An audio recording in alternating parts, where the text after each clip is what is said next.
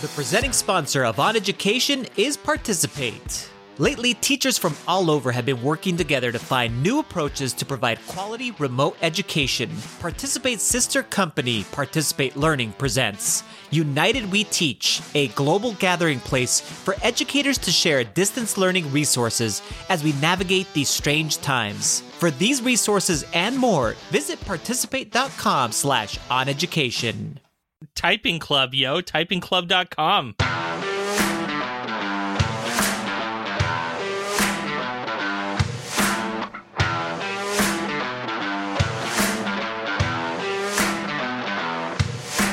Welcome to On Education, part of the On Podcast Media Network. My name is Mike Washburn. And I'm Glenn Irvin. Friends, we have an awesome pod for you today. We will debate whether our students should be using keyboards, what one-to-one device is the best, and our guest this week is author Alex Pate. So the other night, I was streaming on... So if you didn't know, if you're not paying attention to... my Twitter feed, and first off, why not? But whatever. We'll move past that and just get to the point, Mike. And that's that I'm actually doing this really cool project with a nonprofit called LA Works. They're a volunteerism organization in California. And they normally do a in-person, huge, super well-attended event for Martin Luther King Day. And obviously they can't do anything like that this year. So they, one of the people that works at LA Works, Jassy, he reached out to me. He had heard me on a podcast and said, do you have any ideas on how we could do something really cool for Martin Luther King Day virtually? And I said, but yes, I do.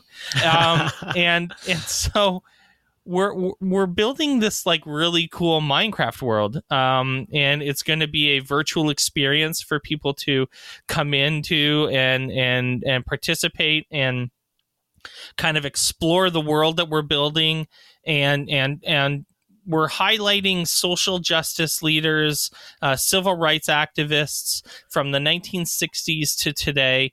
You're going to be able to talk to these NPCs and learn about them and their stories. And all of this is taking place in basically an accurate recreation of the Washington Mall area in Washington, D.C. So we're building the Lincoln Memorial and the White House and the Capitol building and a bunch of other structures and really detailing it out so that it looks super nice. And I had, I've mentioned my stream a couple times, and I'm mentioning it again because I had one of the best streams that I've had so far. I had like almost 90 people watching the other night, which is, amazing. So I want to thank folks for coming by and showing support. I don't need your money or your subscriptions or anything like that, but it'd be awesome to just have you come by and say hi, take a look at what we're doing. Let me show you around. So twitch.tv/Mr. Washburn. If you go there and follow me on Twitch, you'll get a notification when I go live. And most of the time between now and January, I will be streaming this big Martin Luther King Day world in Minecraft. And it's been really a lot of fun. I streamed a little bit this morning and you popped in, yes. which was fun as well. So it's been quite amazing. I mean, that's just to take that kind of a build on and to replicate it in a way that makes it, keeps it realistic, but, gives it its own artistic appeal to it. It's definitely, it's coming along, man. It looks amazing. It's been a lot of work, and I'm starting to dream about it a little bit, which is when it's getting a little crazy. But it's been a lot of fun, and so like I said, twitch.tv/Mr. Washburn. Come by and check out the stream. Smash that follow button, and come and see what we're doing because it's really cool. I did want to share one other kind of cool thing, sort of related to that, and it's kind of maybe a cool lesson in relation to some other things. I've been learning a lot about content and content creation, and learning a lot from really good content creators. Not necessarily about like how to do better at Minecraft or how to, survive in Call of Duty or any nonsense like that. I'm thinking a lot about just the act of content creation. And one of the things that I've been thinking a lot about is how I, merged my world of podcasting. I host or produce at this point 4 podcasts, which is wild. But then I have this other world that I'm kind of trying to get involved in the streaming world, and I actually love it. And so how do I bring those two together? And I kind of took a look around the kind of gaming / streaming landscape, and there's actually not a podcast that exists talking about the streamers themselves. So there's podcasts about the game industry, lots of podcasts about video games, review podcasts, but there's not a podcast that actually talks about just, the people.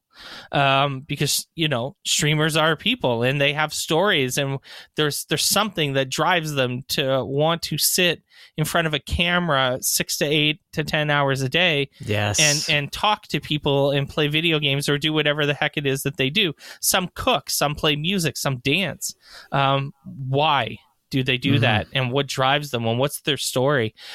So I've actually launched a new podcast, and we're going to debut it right now. It's called Going Live, and I wanted to give everyone who's listening here a first look at the trailer. I'm Mike Washburn, and this is Going Live. Going Live isn't a podcast about streaming. It's a podcast about streamers, the people behind the mic. Streamers are why people tune in. They have lives, families, backgrounds, and stories to tell. Going Live will tell those stories. The show launches in just a few weeks. In the meantime, be sure to subscribe on Apple Podcasts or wherever you listen. Let's get started. Welcome in.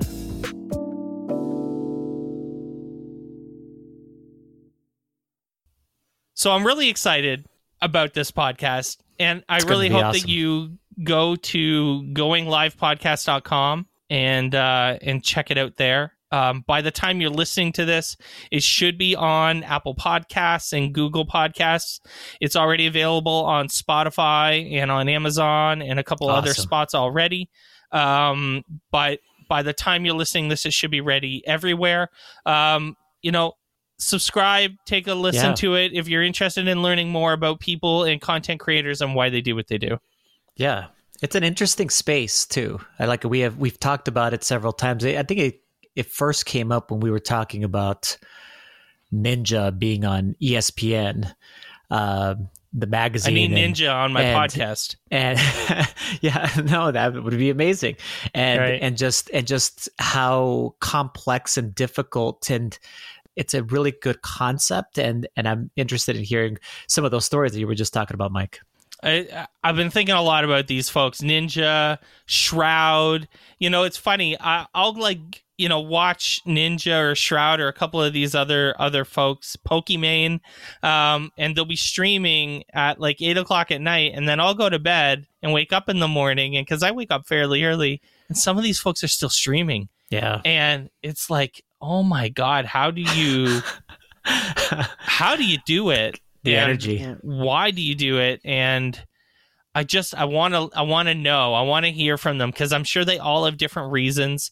Absolutely. And at some point, folks like Shroud and Ninja and Summit and these other folks, Pokimane, are making so much money. Dan TDM, who makes so much money from YouTube that he doesn't need to stream.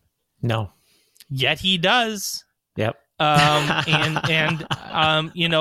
a couple other of these YouTubers that are getting into streaming now. Jacksepticeye, another popular, super popular YouTuber who doesn't need Twitch. He doesn't need to stream, but now they're doing it too. And it can't just be for more money, right? Because at some point you have enough. At least, I'm just a guy, trying to get by.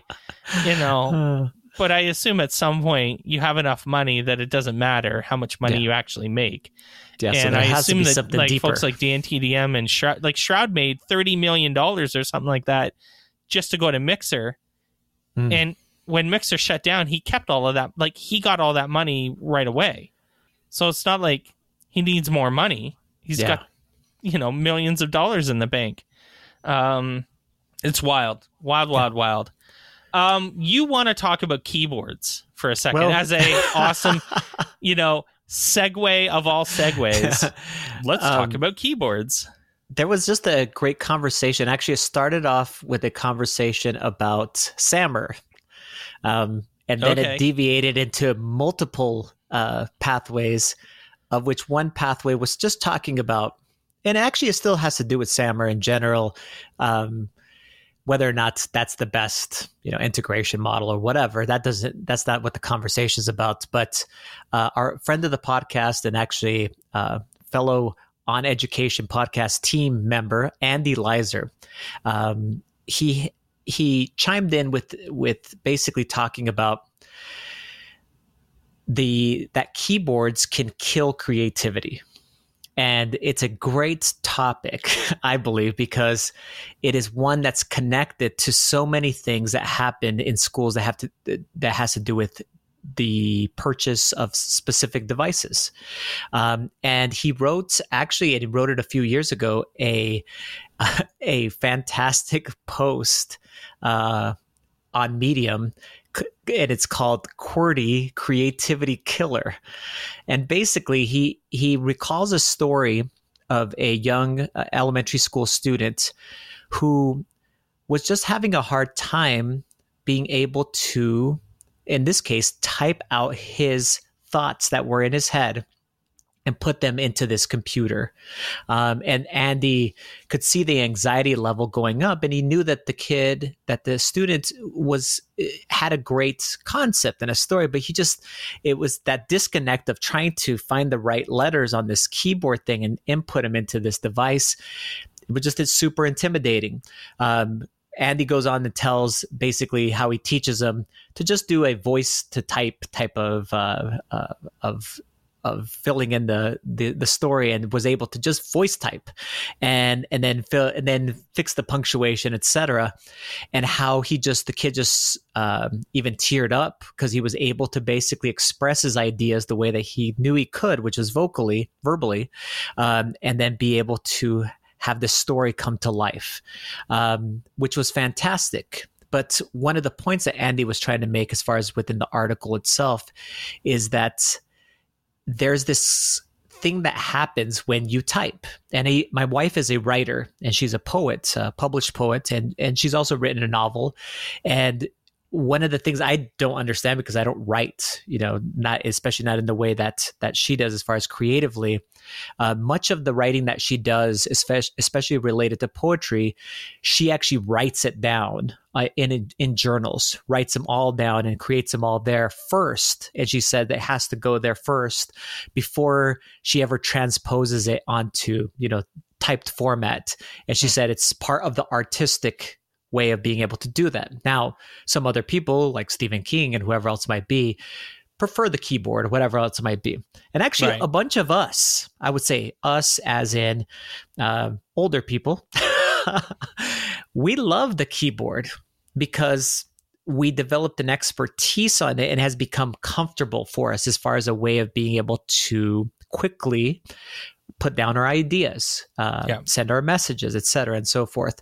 But it may not be, as it says here, the best way for our students to express themselves, and definitely can be something that can kill creativity because you're not proficient enough in the skill of typing. It has this barrier to entry. And so anyway, I thought it was a really, really good point and a really good conversation starter for the next topic, which was what I really wanted to jump off on, Mike, which I want to weigh in on this though a little bit. Yeah, go ahead. I'm not a fan of any position that vilifies the device over the behavior. So, for example, games cause violence. Okay. Cell phones are the basis for our inability to be social, and why our kids don't, talk to each other. Keyboards are why some students don't write well.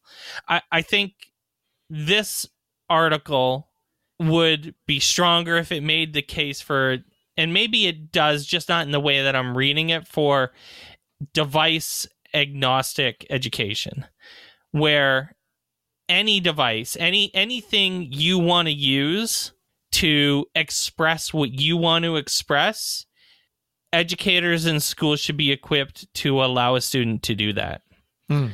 So that if that 10-year-old loves to type and is perfectly fine typing, we should let them type. But how many that student, 10-year-olds do you know that type, though? Mine does. Well, I'm just saying. I mean, we could probably put it out to our audience. That's pretty young. I'm just saying that it exists. I'm sure there's no justification for removing it. There's just the justification for providing as many pathways as possible to the same outcome. I think that this relates, though, to the next conversation, which is what districts get obsessed with. Okay. Two things. One is, and I'm talking about one-to-one devices. So in this district, specifically what Andy was talking about here, there was these devices that were available that had keyboards on them. He didn't say what the device was, I don't think, in the article, but they had keyboards on them. Let's say they were Chromebooks. Okay. Luckily enough, Andy was proficient enough as a technology integrationist and a person proficient in devices that he knew that there was a way to kind of bypass the keyboard and then be able to just go voice to text. That was fantastic. But what he was saying, as far as the article itself, is that this keyboard can be a limiting factor in being able to get those creative juices going, the creativity kind of going. Because here's what kids can do. They know how to write. A lot of them do, as far as write, like with their handwritten type stuff, whether not in cursive or not, but at least in print. They know how to write letters. They've been doing that from an elementary age. So they can get their thoughts down that way. Here's another thing that they can do. They could turn on a video camera, and just record themselves like a video, because you press a button and you can express yourself, being able to do that also. The things that people get obsessed about, especially school districts, is the price per device. So that's why Chromebooks are super popular as far as the United States. Everybody can say whatever they want. They could have an argument about that the Chromebook is as good as X, and the X is going to be, for me, like the iPad. It's as good as that. No, but I'm just saying that. I know. I'm just being hot takey. School districts that purchase those devices will tell you that they are. You'll say, well, can they do this? Oh yeah, it can. Is you just have to download this and do this thing. Put this Chrome extension on here, and then it kind of does it right. Sideload Windows. It kind of does whatever you want it to do right. So price is one of the things. But you know what the other obsession is, Mike? Tell me. I can hear it that you're part of the crew too of this second obsession. Keyboards. There's this obsession with us as adults because we grew up with keyboards. It was important to learn to type. It was like you had to go and take a class. I did. I mean, I don't know when that stopped. I'm 45, and so I don't know what year they stopped saying it was mandatory to take keyboard. But a lot of our listeners, I bet, had to take keyboarding. Why did we have to take keyboarding? Well, many of the professions that we potentially could have went to required keyboarding skills. It went from a typewriter to an actual word processor of some sort, like a digital word processor, to computers eventually. And we needed to be proficient at typing, not just proficient, but we got drilled. They made video games about this. They gamified keyboarding so that you could be like super fast and proficient, 100 words per minute. Typing Club, typingclub.com. That's It's what the I'm saying. best. But we were obsessed with that, and we continue to be obsessed that that skill is translatable to, again, all of the different careers, professions, and those types of things, or many of them, those types of things that exist today. I don't even know if that exists anymore, if that correlation is actually there. I know that for me in my life, it makes it a lot easier to do the things that I do. But by the time that my students or my own kids, when they grow up and they're like in their 20s and starting to get jobs and whatever it might be, will that be an important thing? I don't know. I just think that we're so used to it that we want that damn keyboard on that thing. Even when we buy iPads, one of the first questions teachers have is, can we connect it to a keyboard? And you know what one of the biggest purchases are for districts that buy iPads? Those freaking like those little keyboards that come along and they can connect to that. Wow. to an iPad, Bluetooth ones. Because God forbid a student would type up a paper on an iPad, on the keyboard that appears upon an iPad, because that would be, impossible and, whatever it might be. And how many papers are we writing now too? Like as far as that's another thing. It's like we're obsessed with the things that were great and the things that we were that needed to be done when we were growing up as far as an education. But I don't know if those things translate still. That's really what I was getting to. And maybe I'm wrong too. So what do you think? I'm gonna blow your mind a little, maybe, because you definitely had a perception of what I thought that might not be actually the reality of what I think. Okay. When we went 1-to-1 at my school, I was part of the team that helped, make some of those decisions. And I advocated for iPads, no keyboards, up until grade 6. Okay. And then we moved them to MacBook Airs for grades 7 and 8. 1-to-1 MacBook Airs for grades 7 and 8. So I don't believe necessarily that kids need keyboards to work effectively on an iPad. I don't believe that. What I do think is that we do need to teach kids keyboarding. So there's a little bit of a conflict there. Do you think, Mike, in 20 years, and that's really what, I mean, I think Andy brings it up in Twitter somewhere in this big long thread that started off as a Sammer thing. I get the narrative. I get the idea that, the future, and we don't know what we don't know, and we don't know what the future is going to look like. And you go to any education conference, you hear that a million times. It's cool. Well, you hear specifically. I was thinking about Michael Cohen, our friend of the podcast, Michael Cohen, the tech rabbi, has been quoted several times where he's saying that he believes that keyboards, again, are killing creativity. And he's one of the most creative educators out there, and professional development, conference presenters. And he believes that too. That's why I was just like even saying that, because I know Andy like quoted him and was like, "Hey, I don't buy it. I don't buy the idea that it's the keyboard that's the problem." Okay. I do think that the problem is probably actually that districts and schools and educators aren't equipped to handle the eventuality where someone wants to use something else other than a keyboard, and can't provide that avenue for them. I would never want to shoehorn any student into doing anything in a way that wasn't going to be their best output. Sure. That's bad teaching. You want choice. Yeah, exactly. And if you type well, type. If you write well, write. If you're a killer singer, sing me a song about Napoleon invading Russia. I would love to hear it. If you draw, I got it. Yep. Draw it. But don't blame the keyboard because a teacher isn't equipped to provide differentiated instruction. But don't you think I think it makes the case for providing better differentiated instruction.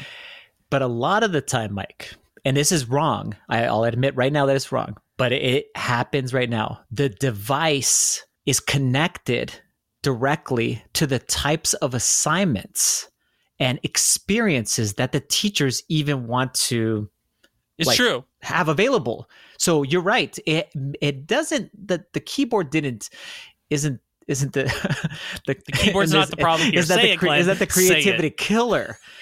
But it sure is the accomplice, because the teachers then look at the thing and go, oh, this is what I can see here. It's the crutch. Yeah, this is what can be done on this thing. And this is what we're going to go ahead and push towards our students. And that has to do with professional development and having instructional coaches and so on and so forth. But it's sure easy to go ahead and take a look at that and go, this is what we should give. And you obviously, as a great educator, would say, yeah, I'm going to give a bunch of choice and let students choose which way they're going to create. And I'm going to make sure that I give them various avenues and even become an expert in those various avenues to, if they're like, well, hey, is it possible to do this? And you're like, yes, let me show you how to do, whatever it is. Yeah. Whether it be a video or a singing thing or whatever it might be. I tried so hard, Glenn. There's a story related to this, maybe even. I tried so hard once to hint. So I did this game design project with all my grade 8s, right? And they had to make a game. And I'll admit that making a game on a device that doesn't have a keyboard is probably pretty difficult. So it is what it is. That's the thing you make video games on usually. Now, that being said, I very strongly encouraged my students, as often as I possibly could, to think of creative ways to present your game. And I talked to them about making their own music instead of downloading music. You can record something on an iPad and then upload it to Google Drive and then import it into Scratch as an audio file. And now you have your own music. Awesome. Things like that. Instead of having text boxes down at the bottom, why don't you record your voice as an audio file and have Scratch import those audio files into Scratch, have them play at specific times, and then you have a user interface based on your voice on audio. Awesome. I tried so hard to give kids those kind of weird avenues to do things that aren't reliant on just, the rote devices and ideas that we've always had.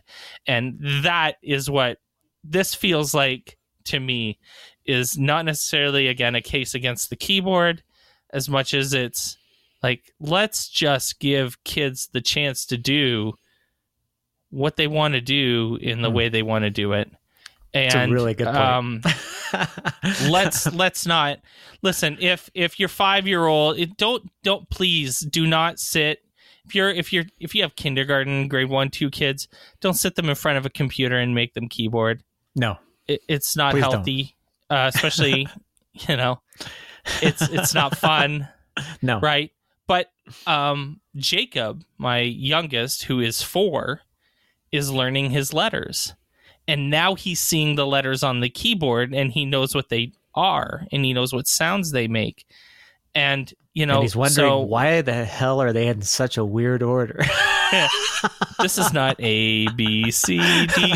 What is Q, W, E, R, T, Y, U? Nope, doesn't go like that, buddy. But it is super cool, though. Yes, I know. That's funny. I love so that. He's going to learn keyboarding kind of organically. And that's the best way to learn almost anything, to be honest. For sure. But it's the way that he's going to learn. And then if he ends up wanting to type something, he can type it. And that's the way I hope, that's what I hope teachers take out of this, is that they just need to provide kids with the right tools and avenues and opportunities to demonstrate their knowledge. And it's what we've been talking about for a decade. Friends, when we come back, we're going to have an excellent conversation with Alex Pate, so stay with us.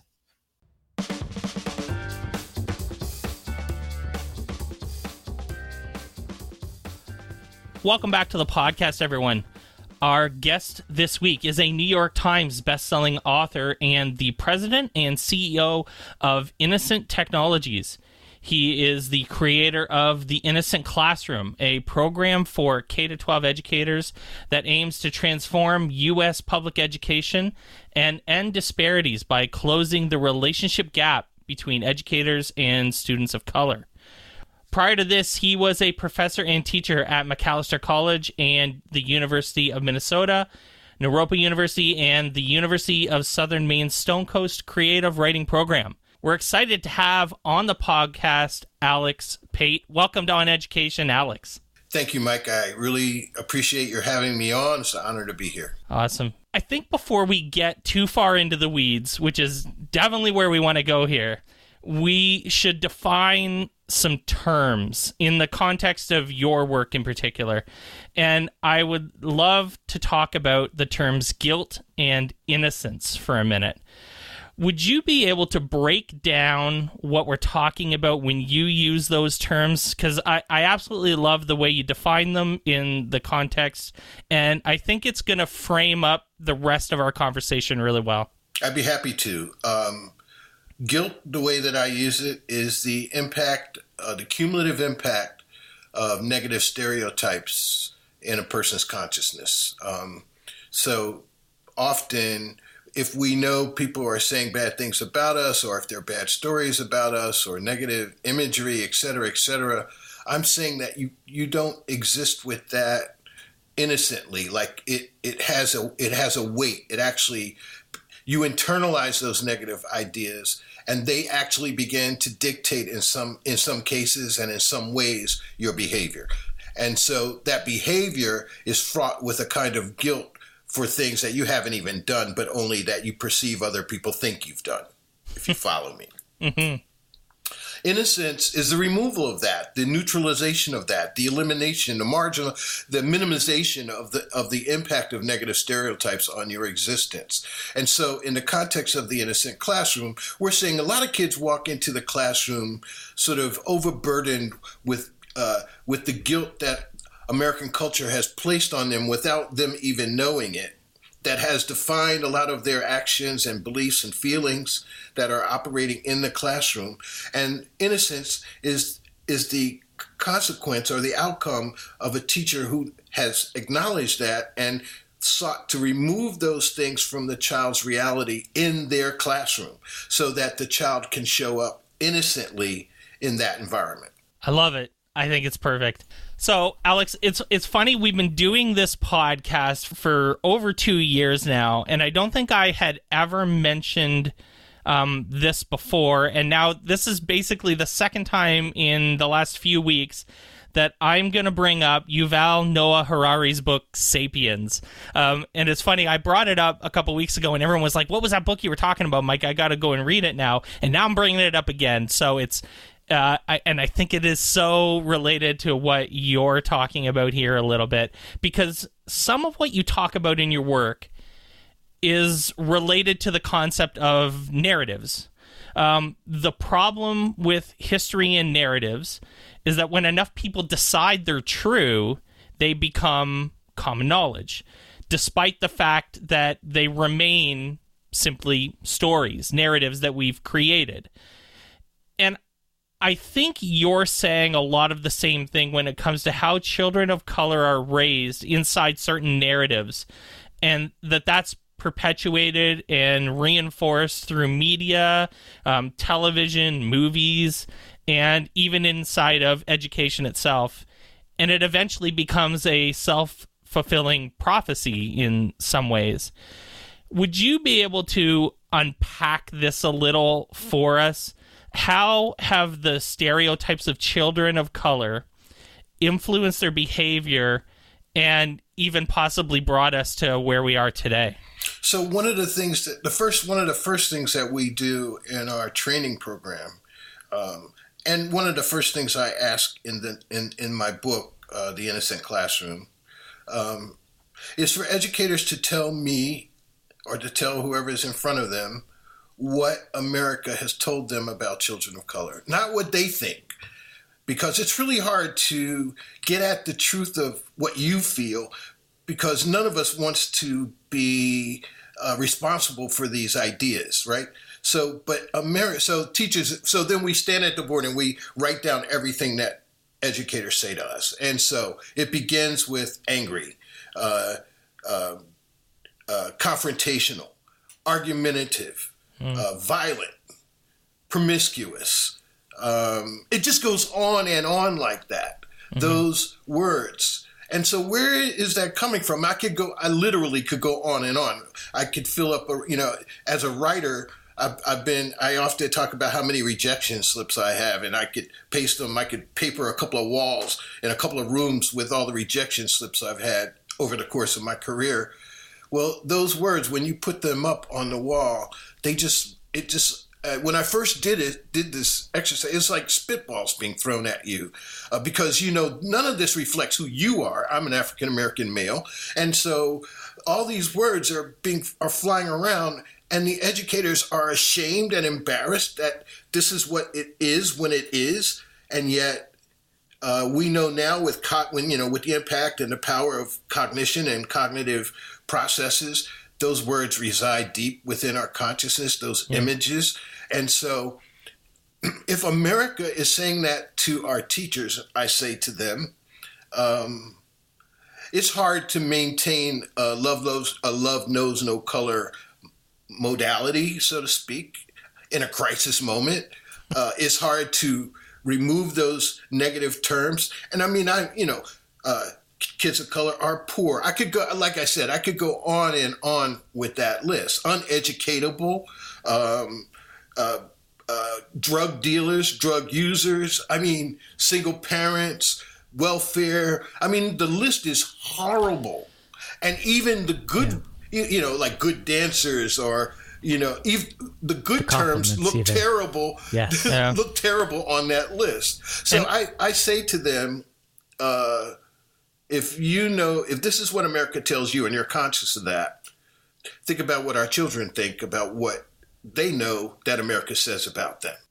I imagine it doesn't help that the current president of the United States uses, code words constantly. Constantly. when he says inner cities, he's not actually talking about the inside core of a city. Right. He's talking about black people. Right, exactly. And like you said, it's, they use the term dog whistle, and everybody knows what he's referring to because those images exist. They exist, like you said, in games. They exist in all. So, but then I say to the educators, if you know this and our children know this, that's a bad situation. You walk in immediately both having ideas about each other. Well, and the other thing is that our children often don't know but can't not believe that you think the same thing about them. So they walk into an environment where they're immediately in conflict. They don't know. They just have to believe that as a representation of authority, that you probably think the same thing that they think America is saying about them. Wow, that's it right there. I think related to that, Alex, I think my next question is I think directly related to this. I was reading an article that was written about you, and I was immediately drawn to this statement, and it says, Pate pushes teachers to find each student's good and then build a strategy to connect with that student. Yes. And though it seems like such an obvious thing, yes. right? It's like it's at the core of being an educator, yes. To connect with our students. It's really hard work. It's complex, but it's even something else different. And that's the part that I want to talk to you about is we talk about it all the time when we want to develop relationships first before we, delve into the content or whatever else it might be. Right. But why do you believe that so many of us as educators have such a hard time just doing this with our children of color? And is it related to what you were just saying? Probably, I imagine. Yeah, absolutely. I first of all, people talk about the problem of relationships and relationship building, but hardly anybody has developed a way for educators to safely and progressively and effectively build relationships with children they don't know and who these negative stereotypes stand as a barrier between, right? So part of the challenge, and I mean, when I say I stumbled onto this reality, my colleagues say, stop saying that, stop saying that. The point is that because I taught creative writing for so long, and because in the teaching of creative writing, I spent a lot of time studying Aristotle, because Aristotle, in the context of developing character, I mean, sort of almost all of the articles and essays and textbooks about character development and creative writing flow back to Aristotle. And Aristotelian philosophy is this idea that when you know why a character is doing what they're doing, then empathy is released. It immediately springs into reality. So in the context of the innocent classroom, how do you go from guilt to innocence? And the only way to do that, in my opinion, is to embrace good, is to help an educator find. But good in the Aristotelian concept is not good versus bad or good versus evil. Good is defined as the thing for which all other things are done. So unpack that, though, because that sounds really like nice, right? But how do you actually do that? Exactly. I mean, so when you say that to a group of teachers, they're like, okay, so how? Right. Right? And that's the whole heart of the program. How do you track through a child's reality to find the good, the thing that's driving all of their behavior, that if you embrace and engage, they will drop their guilt at the door and open themselves up because you create this empathetic relationship. They see you differently. They stop wondering if you are just an extension of the outside world in that reality. They open themselves up to you. So how? So in the training, we go through a set of stages. The first stage is observation, watching a child very carefully, understanding what their hobbies are, what their doodles are saying to you, who their friends are, how they talk, how they interact with the negative stereotypes that exist around them. What can you sense in them and see in them that is unique and different or special or just them? And then once you have a sense of that, then it is about understanding that their life is different from your life, that you can't sort of relate on a one-to-one basis directly immediately. You have to understand the challenges that child is going through. And once you get across that line, then the hardest thing to do is to switch places with them for 10 seconds, 30 seconds, is to begin to see how they see you. Because the point of this, I mean, on another philosophical level, we sort of employ an aspect of epistemology. We say, and I define epistemology. So you asked me to define innocence and guilt, but actually there are four things that need to be defined. Innocence on one end, guilt on one end, innocence as our objective. In the meantime, we need to find that child's goodness or that good, the thing for which all other things are done in that child's life. And then we have to identify that the way a child is thinking. So a child, and when you know they're good, then you can begin to understand so we define epistemology as how you think about what you think about. So all teachers have a way of thinking about students when they think about them, and all children have a way of thinking about teachers and we all have an epistemological reality.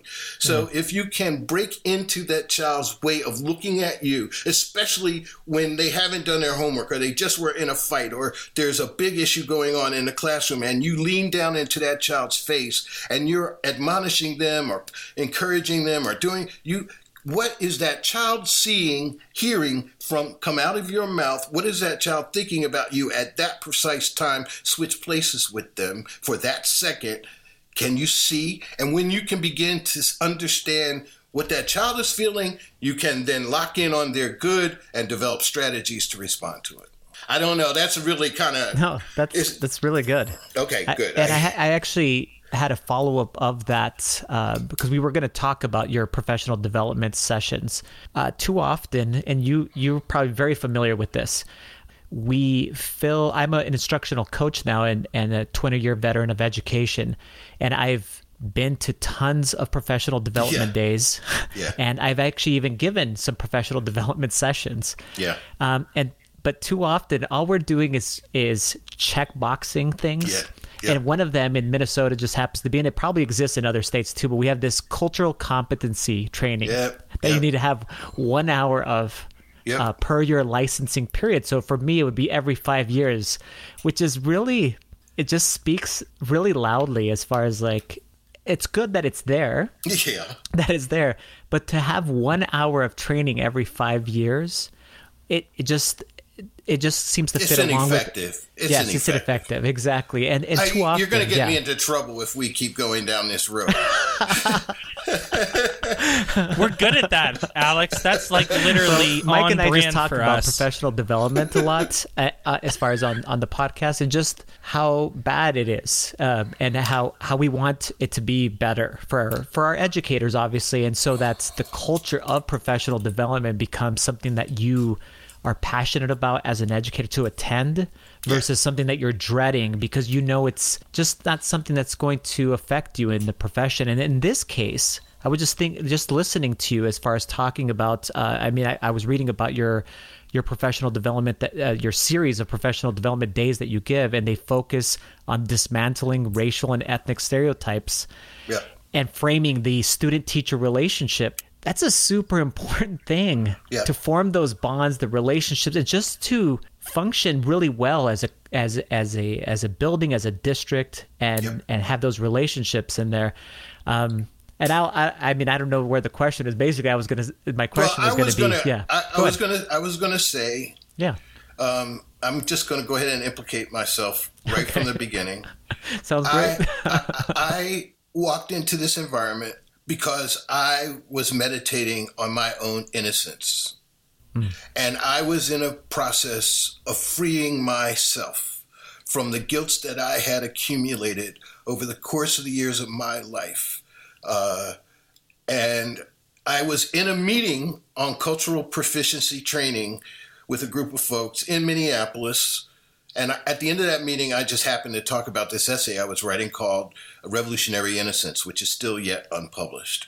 But it forms the basis of everything that I'm talking to you about. And they were like, oh, so what does that mean? Free yourself. What are you doing? How is that happening? And so I talked about all of that. And then there happened to be a funder in the room, and she said, do you think other children of color experience this? And I'm like, I think so. And she said, well, could you develop some programmatic response to that? So that led to the beginning of the Innocent Classroom. Interesting, yes. But in the process, I've made a number of important guideposts for me. I am not doing cultural competency or cultural proficiency. I am not doing diversity training. Those things have their place and importance, and certainly one hour every couple of years or 5, whatever the time frame is not enough. But even once that's done, even if it's really effective, how does that help you with Jane, with Carlos, with Ahmed? How does that help you help that child be a better student? I'm not sure. I mean, I think it does in some way, but it's not individualized enough. And so I saw Innocent Classroom as a solutional approach to this challenge.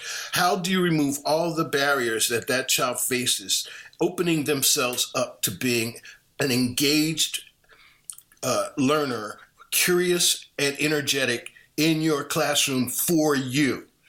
And so you have to build this relationship with this child. You have to do this work. And I can make this work as easy as possible by simply saying, find that child's good. So I've talked about the guilts. So what if we talked about the goods for a minute? So we've identified about 10 or 12 goods. And the goods are, for example, can you care for me? Nobody ever really seems to care for me. Nobody at home, nobody in the street, nobody on the bus, nobody. Can you do that? Can you help me feel safe? I never feel safe. I mean, no matter what I do, no matter where I'm at, I never feel safe. I never feel seen or heard. I never feel respect. I mean, so we have a series of those, and they respond directly because I'm saying that whatever you're seeing from that child is coming from that feeling. It's like, I'm disconnected. Can you help me feel connected? And if you can help that child feel connected, what behavior you're seeing is going to disappear. So why is that child's head on the desk all day, every day? Why? I mean, okay, in some cases that child is working and you didn't know that. Some cases, but if a child is heads on the desk because they're working at night, what are they really asking you for right now? What is their goodness? Why are they working at night? And how can you accommodate that in the context of your lesson planning with them?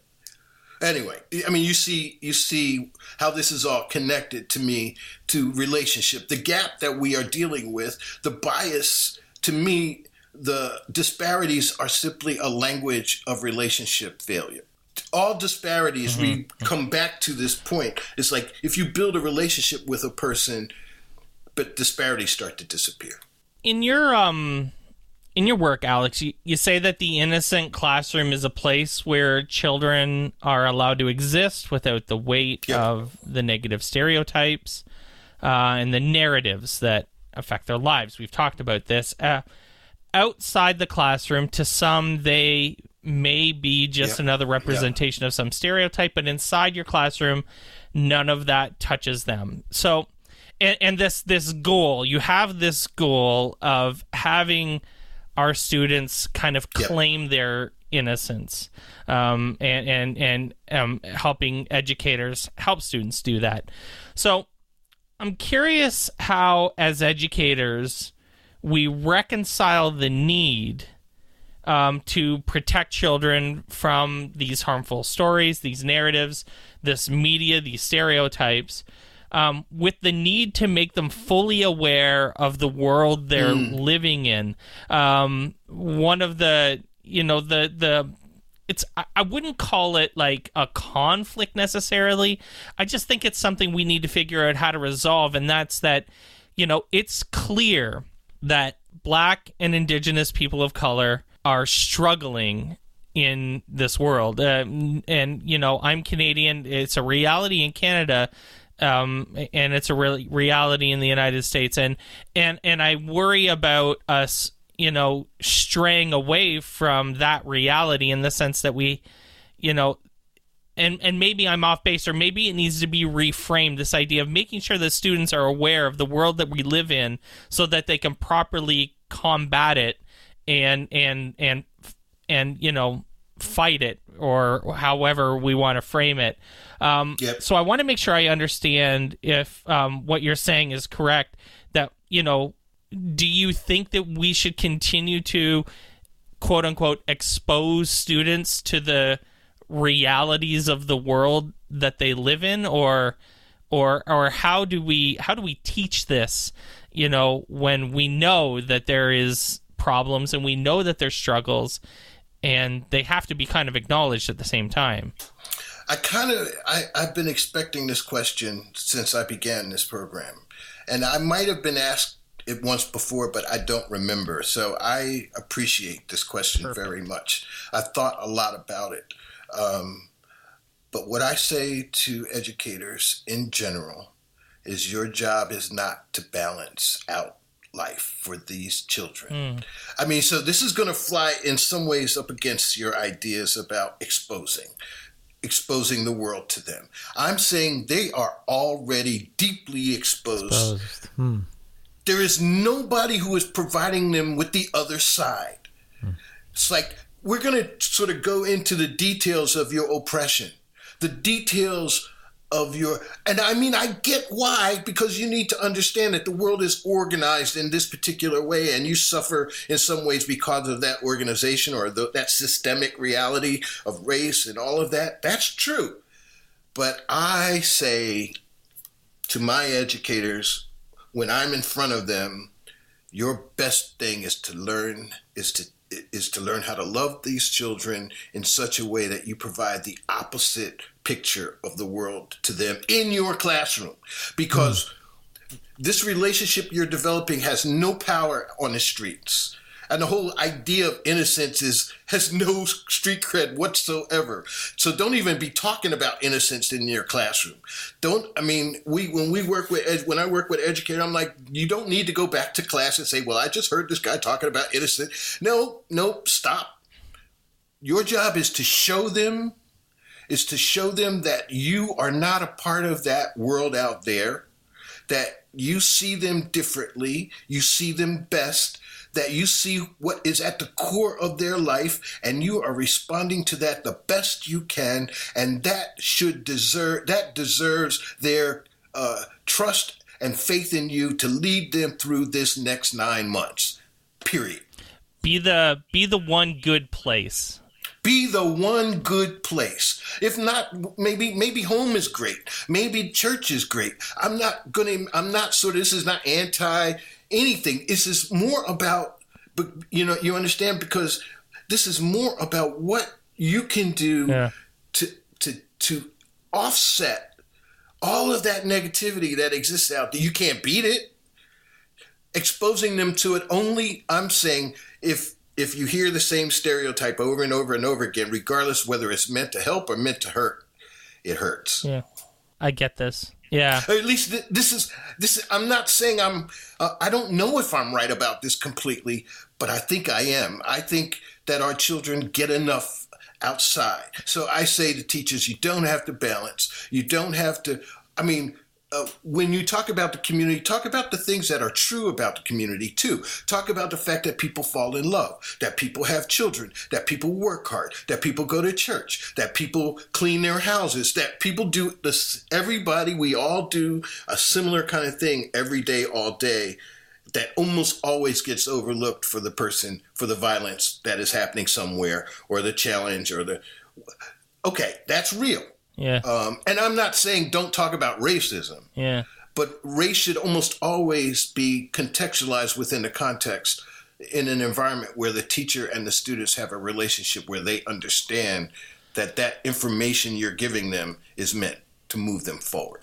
Awesome. And you talk about relationships a lot, this student-teacher relationship, and the need for teachers to have kind of a deep-seated understanding of students' lives beyond the classroom, that teachers need to grapple with their own subconscious views and then nurture a relationship devoid of that stereotypical weight that, we're all exposed to.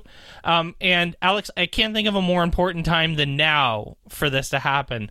Not just because of COVID, though I'm certain that COVID heightened this need for educators to really pause and understand your students and understand their lives, and why you said why their head might be down on the desk. And maybe it's because their mom is quarantined in the bedroom, and they have to make breakfast and dinner for their family every day. There's those things that are going on in houses all over the world right now.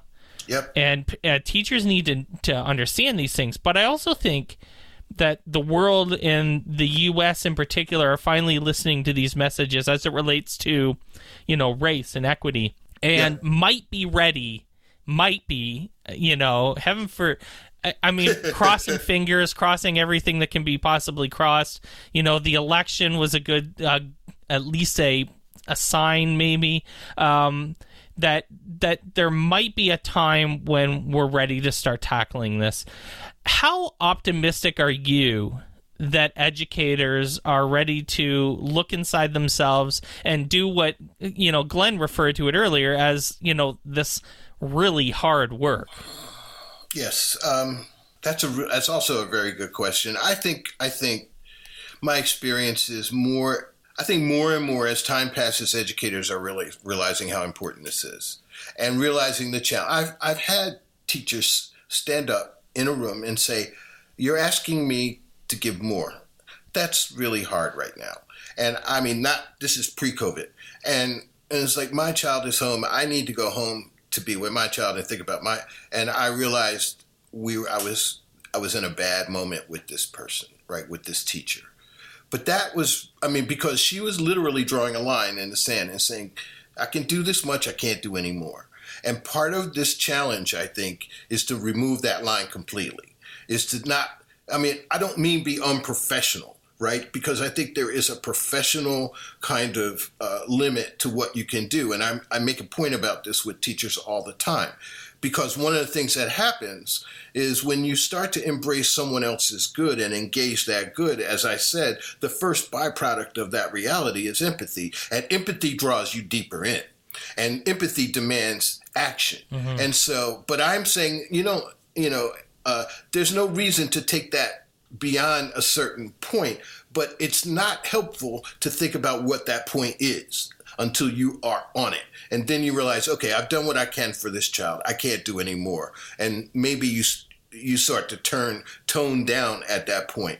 But by then, in the Innocent Classroom process, you're really having a big impact on that child's life.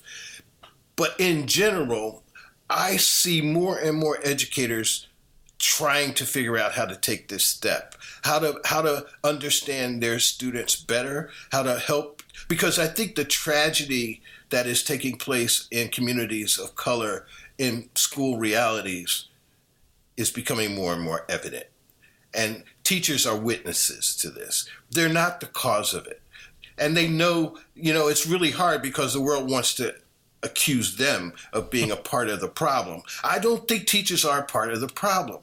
I mean, not really. I think teachers have to do the work they have to do. They have to understand culture. They have to understand all of that stuff, race and economics and classism. They have to understand all of that, gender issues. They have to understand all of that.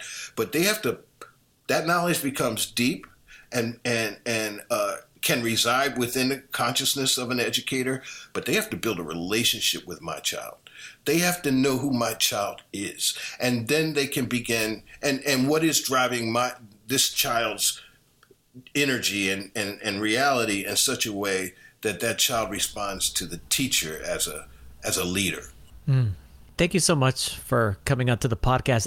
I'm sure that the listeners, want to find ways to be able to connect with you online, or where they can purchase your book. Yep. Or maybe even give us information on what if a district is looking into bringing, some professional development with your Innocent Classroom professional learning to their school or to their district. How can we do that, Alex? Well, start off with innocentclassroom.com. On that website, it's a fairly detailed website with a lot of data. Because, all of what I'm saying to you is backed up now by data. We've been working in schools for about 8 years, so a lot of that material is there. The book, Innocent Classroom, Dismantling Racial Bias to Support Students of Color, is published in September by ASCD. It's available on Amazon and at the website, on their website. We actually, I don't know when this is running, but we do an annual conference, which is coming up, probably too soon for it to matter here, but it's December 5th. But if they make a contact on the website, I'll be back in touch with them. And I'm really interested in having ongoing conversations about this. And just as a final aside, we do work with a lot of districts, and lately we've been doing book studies where districts will buy the book for leadership or for the entire district. That's fantastic. I'll join them, and we do conversations about the book in detail. Alex Pate, thank you so much for joining us. Mike, it's been a pleasure. Glenn, same to you. Thank you so much. Thanks for listening to On Education. My name is Glenn Irvin. My co-host is Mike Washburn. On Education is part of the On Podcast Media Network. You can listen to this show and many others by great educators like Monica Burns, Mike Matera, Tisha Richmond, and many more by visiting onpodcastmedia.com. Want to get in touch with us? Check out our website, oneducationpodcast.com. You can tweet us at oneducationpod. Mike is at Mr. Washburn on Twitter, and I can be found on Twitter at IrvSpanish. You can find us on Facebook by visiting facebook.com/oneducationpod. We're also on Instagram at oneducationpod. If you're enjoying the show and think others would too, we would be thrilled if you shared it with them. Please leave us a rating or review in Apple Podcasts or Google Podcasts. When you leave a rating, it gives our rankings a boost. This helps others discover the show.